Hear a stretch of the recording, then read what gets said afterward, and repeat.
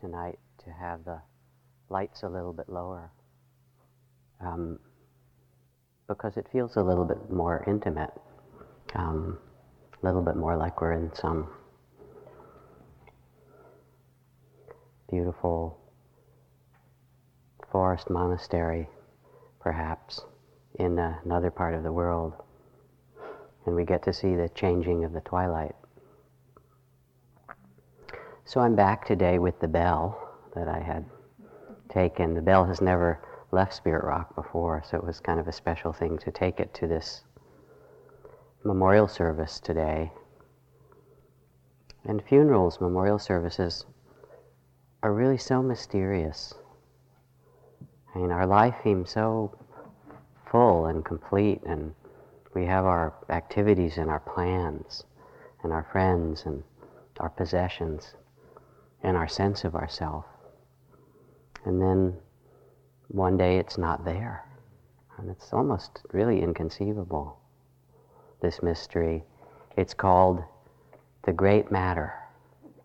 And in some way we're here to address or look into the great matter, birth and death. And there we were out in this kind of grassy lawn of this cemetery, doing the service and going to bury these ashes. And Esta was my brother's wife, Esta's beloved dog went right up next to where the hole was dug and just lay down there where the box of ashes was. And we rang the bell 108 times, as if to talk to her, so she could hear us. Her children rang the bell. And then this whole, 50 or 60 geese came flying right overhead after that, and making their wonderful honking sounds like a little flyby, Okay, we're leaving the earth and something else is happening. And as we deepen on retreat, one of the things that begins to happen for us is a shift of identity. How we talked last night about how we get lost in these thought structures, ideas, plans, papanja, all the proliferations.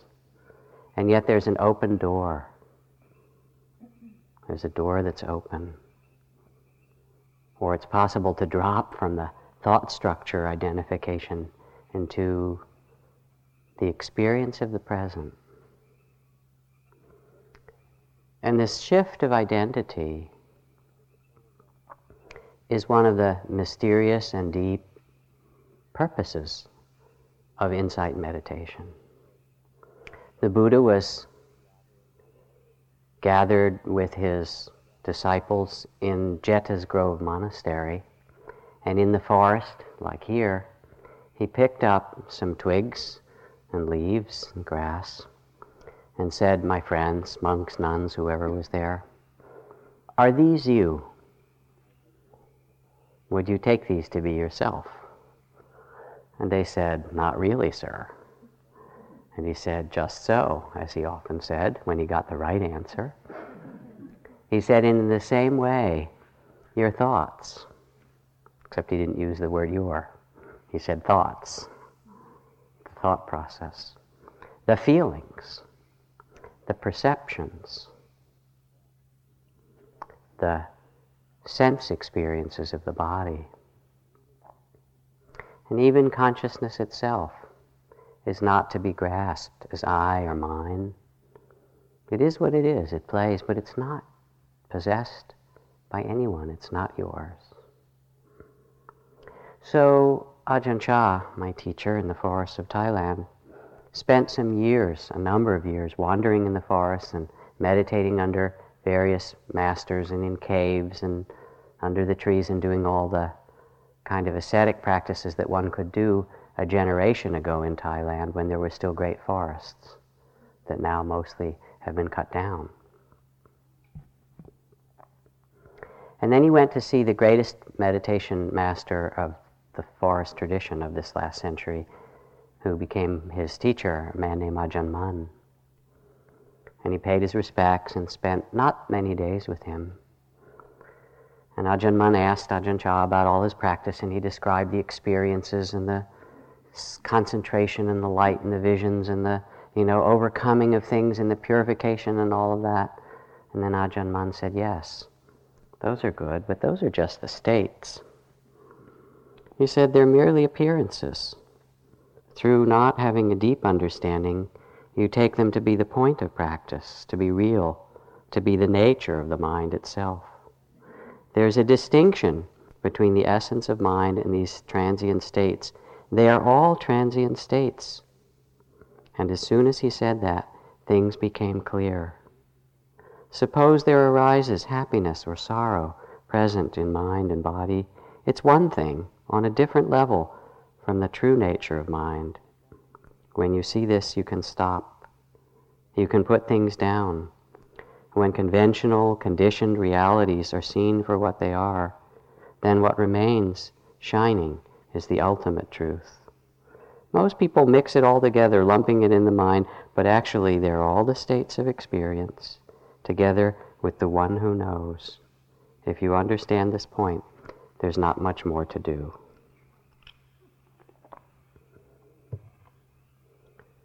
So here you are sitting like the Buddha under your tree of enlightenment, as we all are. When we sit as the Buddha in this human form, halfway between heaven and earth.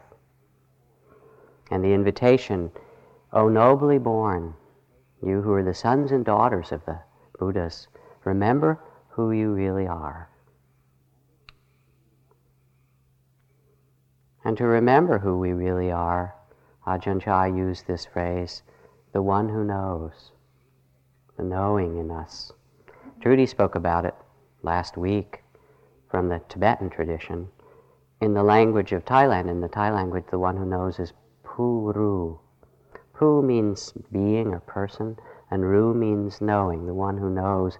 But it's a little bit of a play on words, because Pu is also used as the beginning of the word for the Buddha. So it's really the Buddha's knowing within us.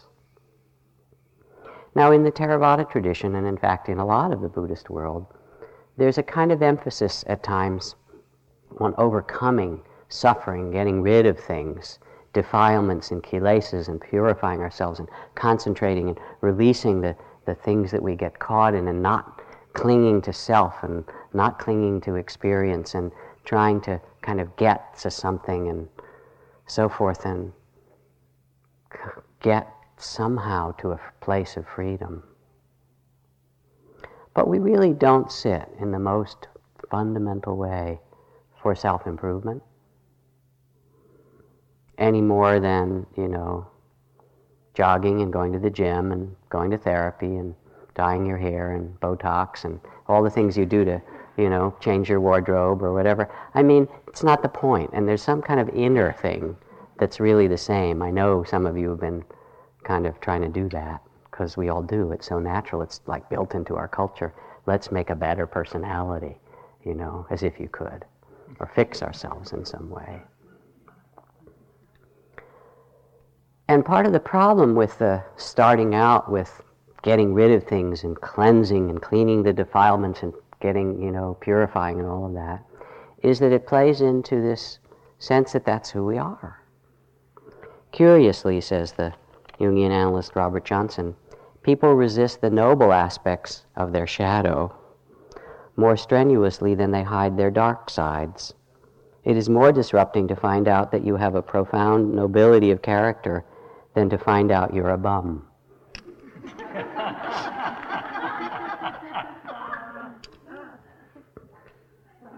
So the one who knows, the Buddha within, is that understanding that we have always had, that knows about life. Now the one who knows, you could call it Buddha nature, whatever language you'd like. Ajahn Chah called it the original mind, may be contrasted with the one who forgets. And Alan Watts wrote a book on the taboo against knowing who you really are. The one who forgets is the one who goes to sleep. Now sleep is talk about mystery, and death is a mystery. Sleep is a mystery. It's so amazing. I mean, here we go through our day, and then we leap into bed, more or less, and go, please, could I have some unconsciousness for like 8 hours? I'd be so happy, you know? It's an amazing thing that we do this, and not just us bears who sleep for the whole winter, right, hibernate, that it should be woven into life that we have periods of let's erase this all and go into some other, isn't every day? It's extraordinary. It's wondrous, and it's valued. You know, in some monasteries they call it the poor man's nirvana, right? So you come here, and first there's the sleep of the exhausted yogi, whether it's, you know, a month ago or, you know, a week ago or whatever. You got here, and it's like, please, take some rest. Your body says, remember me. It's like the sleep that new parents dream of. Oh, finally, I'm on retreat, you know. But there's a second kind of sleep, the waking sleep. The Hindus say that the baby in the womb sings a song, do not let me forget who I really am. And then a little while later, as they get born, they go, oh dear, I'm forgetting already. Because it's so entrancing, this world of form. The second sleep is the waking spell of being half asleep. And there are benefits from it. I mean, sleep lets us let go, and even not paying attention, there's a kind of relief, forgiving, forgetting. And sometimes we need it. So, poem from, I think it's Emily Dickinson. There is a pain so utter, it covers substance up, then covers the abyss with trance, so memory can step across as if in a swoon. What an amazing poem. This deep pain, so utter. It covers substance, reality up, covers the abyss with trance, so memory can step across as if in a swoon. And sometimes on retreats we get to places where it's too much, or it feels like it's too much. Not really too much, but it feels like it, and it has to be honored at that time. Sometimes we just need to take a rest, take a walk, say, all right, let me find some space to deal with this rather than being lost and caught in it. But the problem is it can so easily go into denial. Our good friend, teacher Larry Rosenberg in Cambridge, wonderful teacher, and you know, also now he's in his 70s, but somebody who's been a great hatha yogi and a very vigorous person and incredibly careful with his diet and lived this amazingly healthy life. And he was on the subway a few years ago, mid-60s, I guess, 5 years ago or something like that in Boston. And Boston's full of universities and lots of young people take the subway and so forth, the MTA. And he said he was standing there and the car was he got on and the car was pretty full. And then the car started, and after it started, he said this young woman sitting kind of near him got up. And he thought she was getting up to get off at the next stop. And then he said all of a sudden, there was this amazing realization, my God, she was getting up so I could have a seat. And he said, I'm the person that gives my seat to old people, right? I am not a person who takes a seat. And he said it was just a kind of shock in his mind to realize how he looked at 65 or 66 to these people. Do you understand? Denial, right?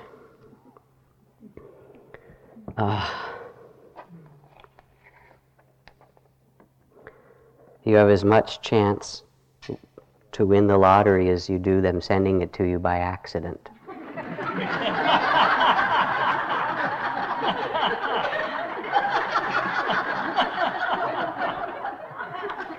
Another form of denial, right? Sleep.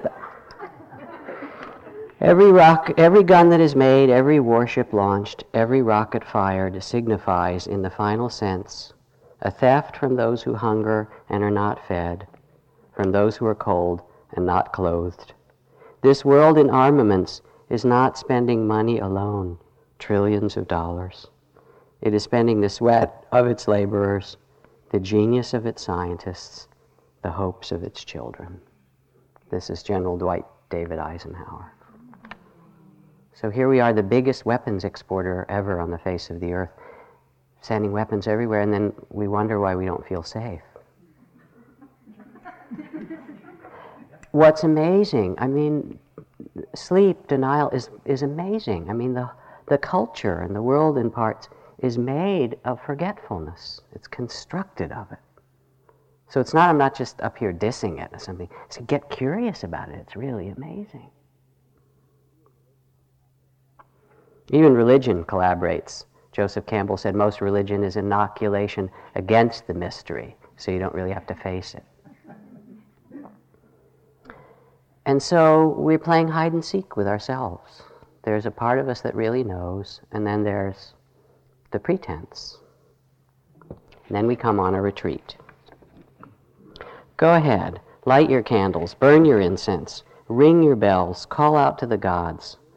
But watch out, because the gods will come, and they will put you on their anvil and fire up the forge and beat you until they turn brass into pure gold. So you come on retreat, and you sit down, and who should appear? And we've talked about this a lot in the interviews I've been doing. But, I mean, here's the Buddha seated right here on the night of his enlightenment, right? Guess who appears? Mara. And it's fantastic. Mara is so good that it doesn't matter, India, Marin, wherever you happen to be, you sit down, close your eyes, get a little bit quiet for a moment. You know, I'm going to awaken. And then Mara appears. Mara, which is delusion, forgetfulness, in all forms. Have you noticed? It's fantastic. Like that. And Mara appears as our desires, which we talked about. Oh, if only I could be this, or have that, or become that. Mara appears as our thoughts, how he talked about, all these fantasies.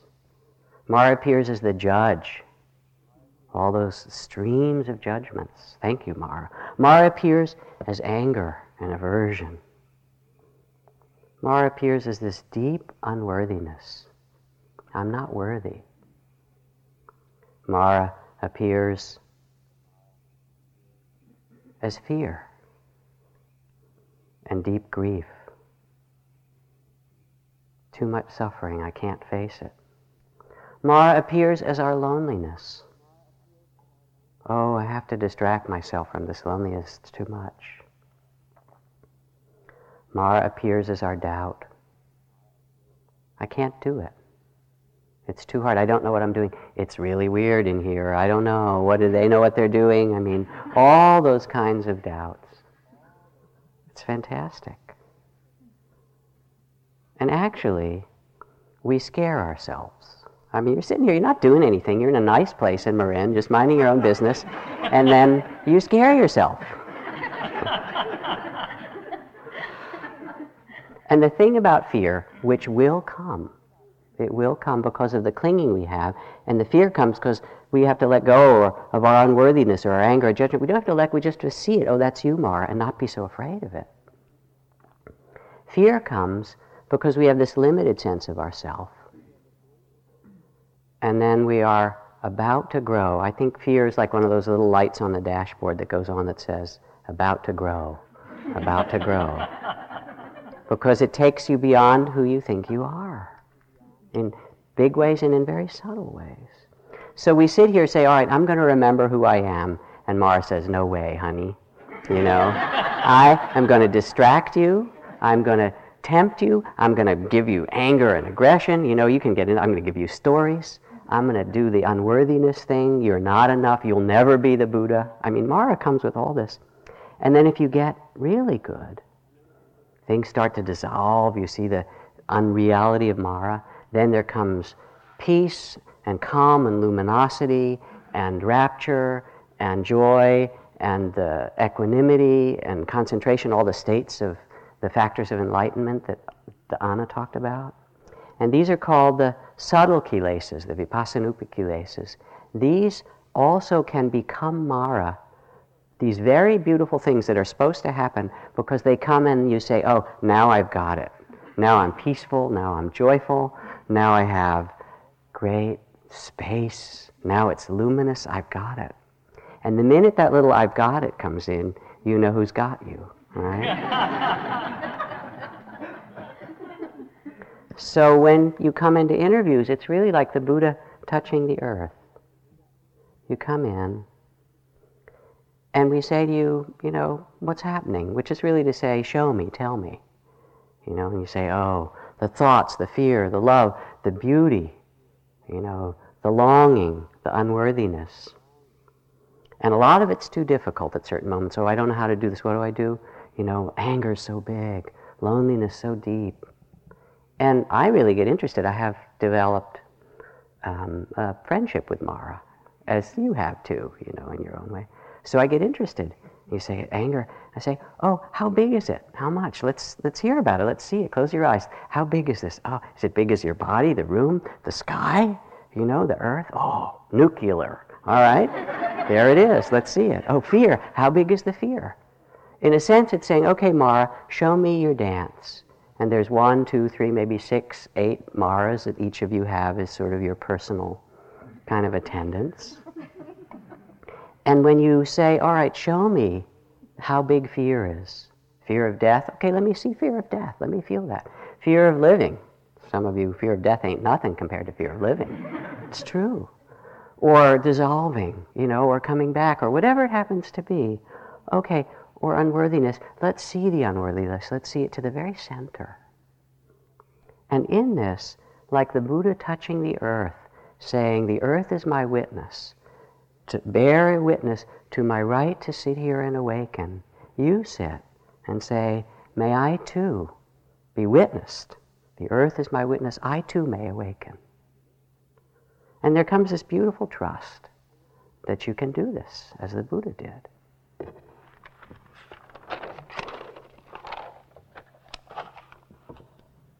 And what's really beautiful in sitting in interviews is that you come in with all these different things, and we know that they're not who you are. You know it too, of course.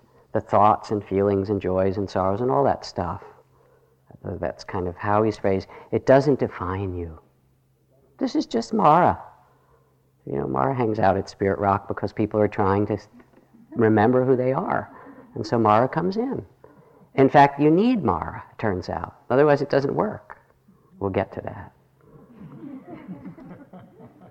So here you are, and we know, and actually you know too, we're in this little dialogue, that this isn't who you really are.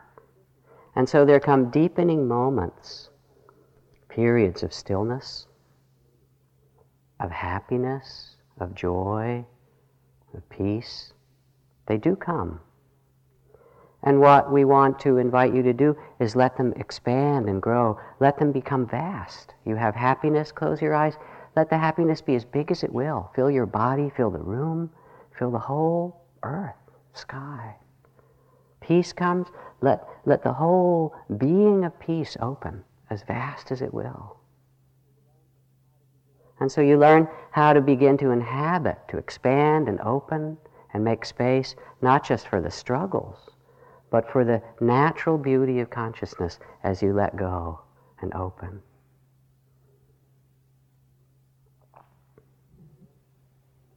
There is, where's the poem?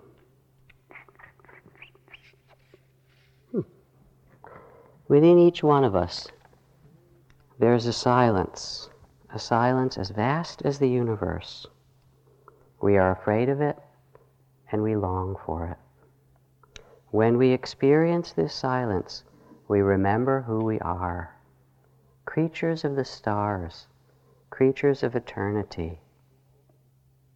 All that is created from the elements, created from time and space, arises from this great silence of your own true nature. And so we begin to trust the space of knowing that Ajahn Chah found, not all the changing experiences, but the knowing itself, resting in the space of awareness that is called the abode of the Buddhas. The one who knows understands this, the one who sees, the one who knows. And sometimes in interviews, I just want to switch places with you. You're asking me questions and things like that. I mean, I even have at certain moments, but you know the answer. The heart knows, not the mind. Forget that tricky little, waterfall. But the heart knows. It does. The one who knows. The one who knows is comfortable with uncertainty. To everything there is a season. And Ajahn Chah's favorite phrase was "Mainah," which means it's uncertain, isn't it? People would ask him all these kind of questions, should I do this or that, or what about this, or tell me about enlightenment. He'd smile and he'd say, "Mainah, it's uncertain, isn't it?" The wisdom of insecurity that relaxes in the reality of change. The one who knows is comfortable with uncertainty. Our life, we know we're going to die. That's the fact, right? The only thing that's a little bit unknown about it is when.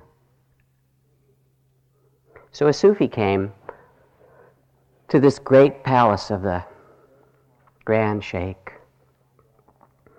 wandered out of the desert, kind of a Sufi yogi, came up to the guards and he says, "Hey, can I stay for a couple of nights in your motel?" The guards got upset, went in and told the Sultan, right, "Hey, there's this wandering yogi, Sufi, who called this place a motel. Your huge palace." And they brought in with the guards, and the Sultan is insulted by this. He says, "You better explain yourself, sir," or, how it goes in those stories. And the Sufi just looked back at him and he said, "Tell me, who owned this place before you? Who was running this place?" "Well, my father, of course. It's an ancient place, long lineage." And what happened to him?" "Oh, he died." "And before him, who ran this place?" "Oh, that was my grandfather, great Sultan." "Ah. What happened to him?" "Oh, he died." "And before him?" "Oh, my great-grandfather, Vizier, whatever his name is, his whole Ali Khan, Baba, whatever. Wonderful, long, beautiful name." "And what happened to him?" "Oh, he died." And then the Sufi looked him in the eye and said, "In this place, where people lodge for a brief while and then move on, did you say it's not a motel?" So instead, the one who knows sees the preciousness of every single day. Because we don't know in this mystery. And I felt it so much today in this memorial. This is from Zen Master Isa, a little poem. "Dew evaporates, and all our world is dew. Appears, it disappears. Dew evaporates, and all our world is dew. So dear, so refreshing, so fleeting." This he penned on the death of his daughter. Dew evaporates, and all our world is dew. So dear, so refreshing, so fleeting. The one who knows rests in the preciousness of every day, the mystery of it. As someone said, the mystery of life is not a problem to solve, but a reality to experience. The one who knows in us rests in the reality of the present. The abode of the Buddhas is the present. The point is not the future of humanity, it is the presence of eternity. Remember how when you were a little kid, 2, 3, 4 years old, how long it was between birthdays? Like a year was just an eon of time. Because you were there every moment, so alive as children are. And one of the beautiful things that happens on retreat is that time opens to us again. And you walk out there and take a walk, sometimes like you're a 2-year-old again on the grass, and you feel your steps stepping on the earth and smell the bay trees and, hear the turkeys doing their thing and all of that. And you sit here and you get to watch the phases of the moon. Do you see that little crescent moon? How extraordinary. Who gets to look at the phases of the moon in most of our busy lives? And in the spring you get to see the baby deer. All these deer run, they're all going to have babies any day, pretty soon. Or you eat a meal and they serve you a kiwi and it's like, wow, Australia in your mouth, right? This whole amazing thing, or an apple. And you discover, as you come back to the one who knows, that you can trust the present, rest in it, the reality of the present. So that Aldous Huxley put it this way. He said, an idolatrous religion is one in which time is substituted for eternity. Future time in the idea of endless progress instead of dwelling in eternity. And there comes with this one who knows and lives in the reality of the present a kind of generosity. I mean, even it gets really, you know how it is. Things just open. And things take so much longer. I mean, some sits, they go by and all these things happen. And sometimes the sit seems like it's going to last forever and the bell will never ring, right? That's a different kind of eternity. Oh, my heavens. But it's all there. You're alive for it. You're here. You're actually present. Consider the generosity of the 1-year-old who has no words to exchange with you yet, and instead offers up her favorite drooled-on blanket, her green rhinoceros as big as she is, her cloth doll with the long pigtails, her battered cardboard book swung open on their soggy pages. And if you were outdoors, she would hand you a dead beetle, a fistful of grass, a pebble, by way of introduction or just because. And if a moment later she wanted it back, it would be for the joy of the game that makes every simple object an offering. In the same way, this is Alison Luderman who writes, in the same way, sun drapes a buttered scarf across your face, rose opens herself to your glance, and rain shares its divine melancholy. The whole world keeps whispering or shouting to you, nibbling your ear like a neglected lover. And the one who knows opens to this amazing present moment. The one who knows, who rests in the reality of the present, is also not dwelling in what's going to happen or what did happen, past or future, not even concerned with the present itself, which is another idea of time, but just being. The one who knows is not afraid of pleasure and pain.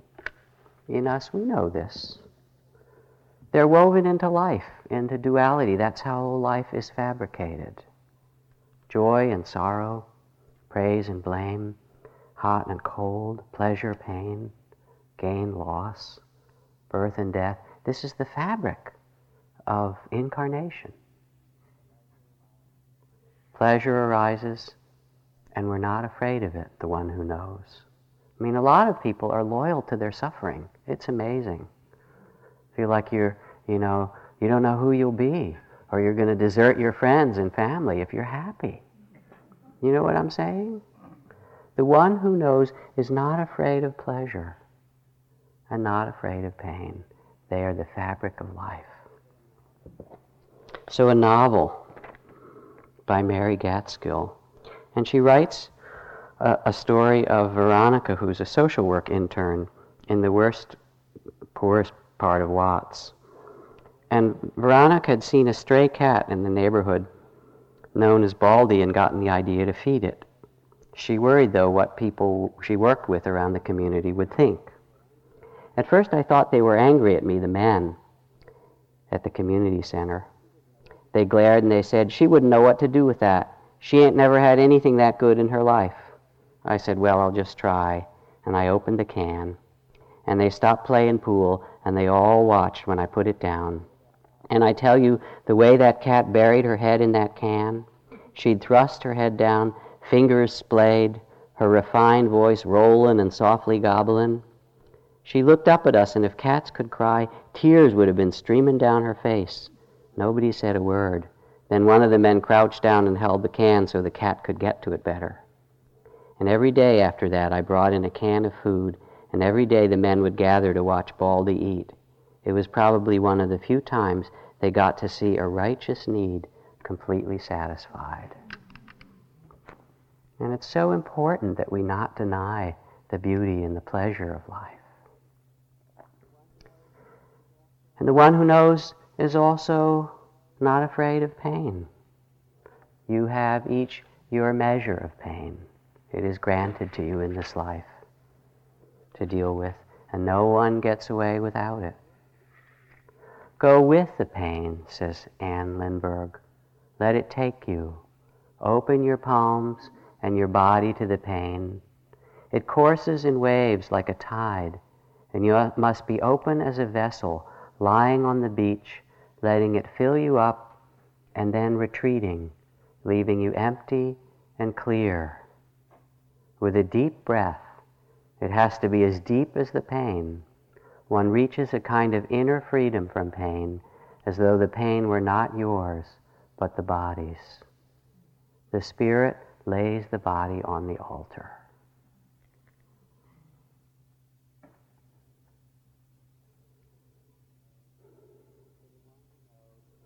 So the one who knows is comfortable with uncertainty. The one who knows rests in the present, in eternity, the reality of the present. Unafraid of joy and sorrow, gain and loss. Or I shouldn't even say unafraid, fear comes. Say, oh yeah, fear, Mara, I know you too. Unafraid of fear. How's that? Gain and loss. Emptiness comes. Oh, this is emptiness. Form. This is form. Unafraid of the way things are. In Zen they say if you understand, things are just as they are. And if you don't understand, things are just as they are.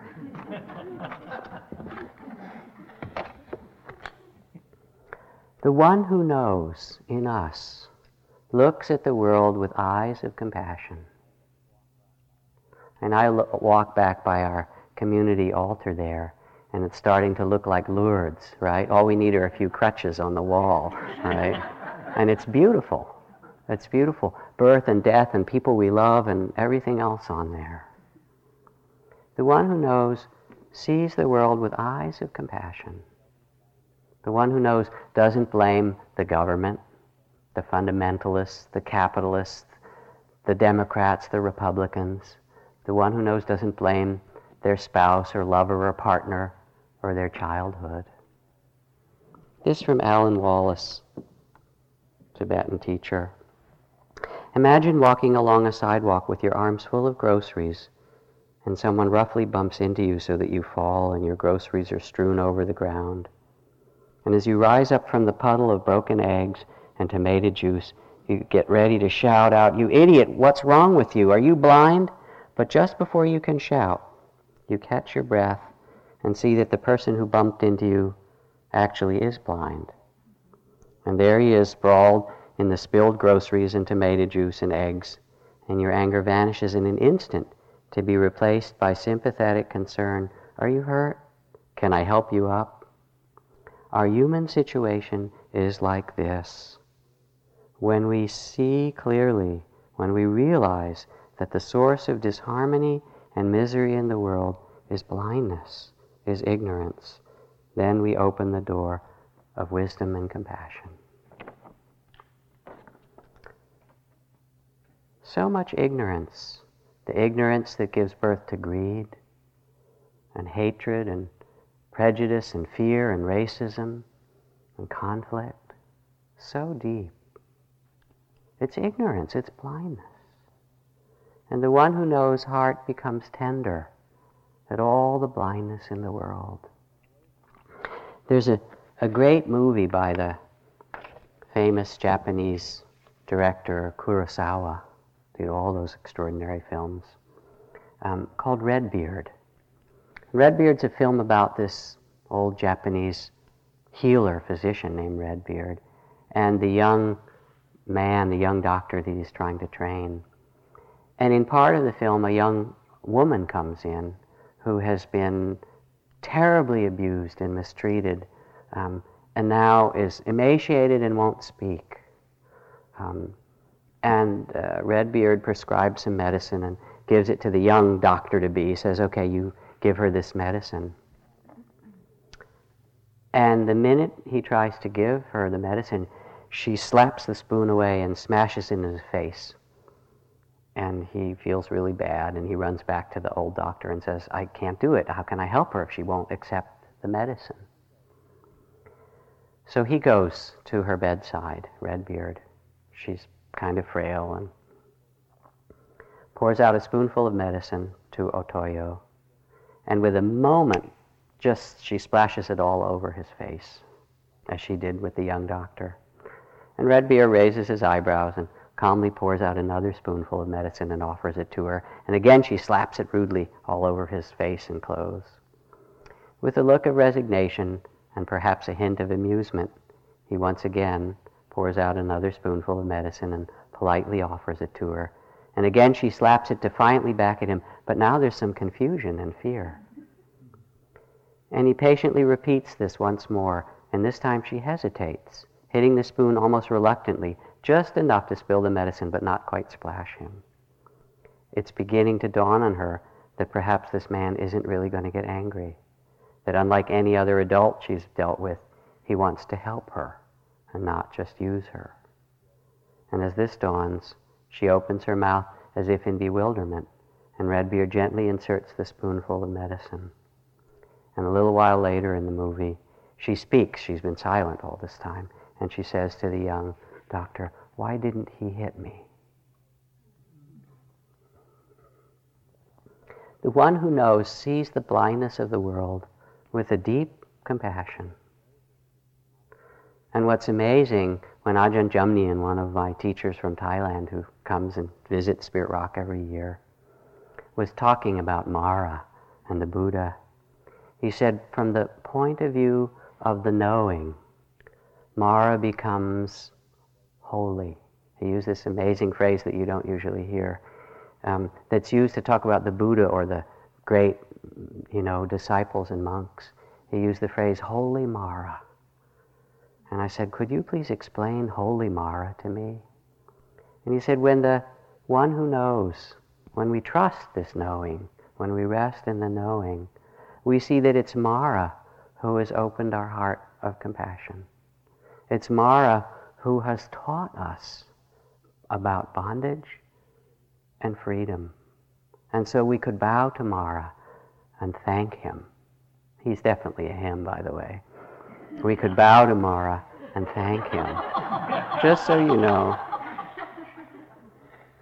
for the teachings. And Mara becomes holy Mara, the source of awakening. There comes so much tenderness, and of course it's in the big things in the world that I just talked about, but even in the little ones, your roommate, if you have one, the snuffling of the person near you, the way people serve themselves on the food line or walk up the stairs, and you get so sensitive. Now sometimes it just goes in, you get so quiet, and a little sound, and it feels like it's razor blades or something really deep goes in your body. Some of you notice that when you get really still, the barriers go away a little and things go in. It's okay, it's perfectly safe. And you get used to it, and then in other phases, but that comes. But with it, there comes a kind of generosity. My neighbor's musical instrument of choice is the door. At first, I thought it slamming a major nuisance. And then I saw it was really part of a kind of percussion sonata. And the aggravation dissolved, and now I observe how skillful this soloist is in his entrance and his exit. And there just comes, as we open, a sensitivity, but also this tender heart and a gratitude. Thank you, Mara. Thank you, everyone, for teaching me the reality of the present. And last, the one who knows understands the paradox of this world. Irony, complexity, metaphor, humanity. This is also called the deep realization of the middle way. Middle way of Nagarjuna, the middle way of the illuminated ones, the awakened ones. Form is not different from emptiness. We chanted part of the Heart Sutra at this funeral today because she had done Buddhist practice in the Zen monastery. Emptiness is not different than form. People would ask Ajahn Chah about no self. And sometimes he would say, it's not true. It's very interesting. And then he'd look at you and he'd say, of course, self isn't true either. Now what? Do you understand? Because those are just ideas to be grasped about, self or no self, that we place on this sacred mystery of incarnation. Self appears and disappears. We expand into space, we contract. The game isn't just to expand. Okay, now I'm open. Everything's really open. It's like holding your breath. Okay. After a while, you have to breathe. The heart, too, opens and closes. The mind opens and closes. Everything moves. When we rest in the reality of the present, it's not clinging. Oh, I don't want self. I only want no self. Ouch. You know? It's laughter. It's release. It's letting go. It's not fixing or grasping. It's resting in the knowing, in the one who knows. Bailey Collins, who was our poet laureate, writes a poem called Dharma. The way the dog trots out the front door every morning without a hat or an umbrella, without any money or the keys to her doghouse, never fails to fill the saucer of my heart with milky admiration. Who provides a finer example of life without encumbrance? Thoreau in his curtainless hut with a single plate, a single spoon. Gandhi with his staff and his holy diapers.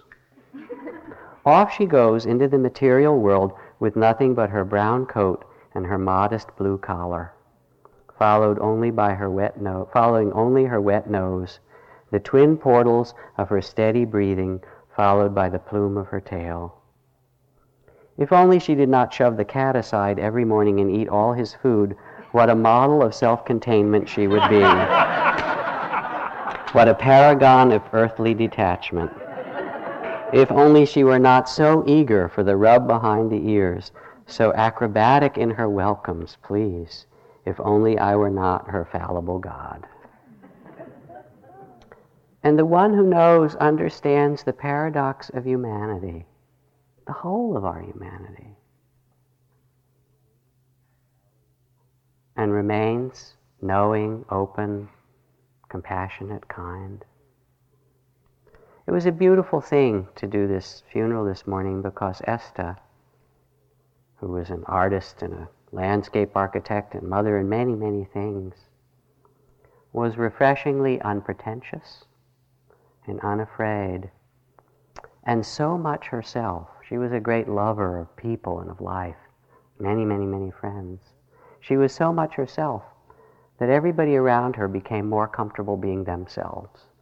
And you could see it in what people wore. They didn't all wear black. They wore strange hats and blue jeans, and people felt like they could wear anything to her funeral. And it was really a testament to her being true to herself, saying, yes, you too, be true to yourself. We sit, we walk, and there's this great wave of expansion and contraction, opening, closing, joy and sorrow, pain and stillness. And we open to it all and trust the space of knowing, the one who knows our own Buddha nature, the sky of mind. And we learn to rest in it. There's this beautiful word in the Buddhist tradition, Pali word, called vihara. Vihara, if you know the word Brahma Vihara, the dwelling place of Brahmas, that's the four abodes of metta and karuna and mudita and upekkha of your dwelling places. You're in the divine abodes over there, sometimes anyway. But they're the dwelling places of the gods, loving kindness and compassion and so forth. But it's used in many other ways. It said the vihara of the Buddha is mindfulness. The Buddha lives or rests in mindfulness. All Buddhas. Or Buddhas rest in the eternal. There are all these words for it. Or the vihara of the awakened one is joy and calm and concentration and happiness and well-being, the things that Anna spoke about.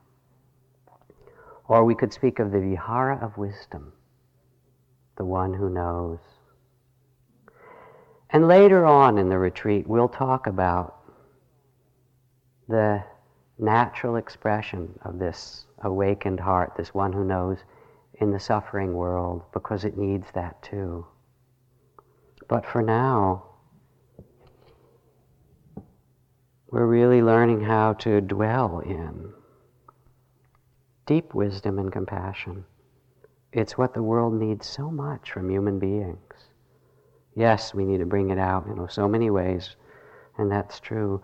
But for now, O nobly born, Ajahn Chah says, there is an abode called no abode, a place where there's neither going forward, nor moving backward, nor standing still. And from this, all beautiful things arise.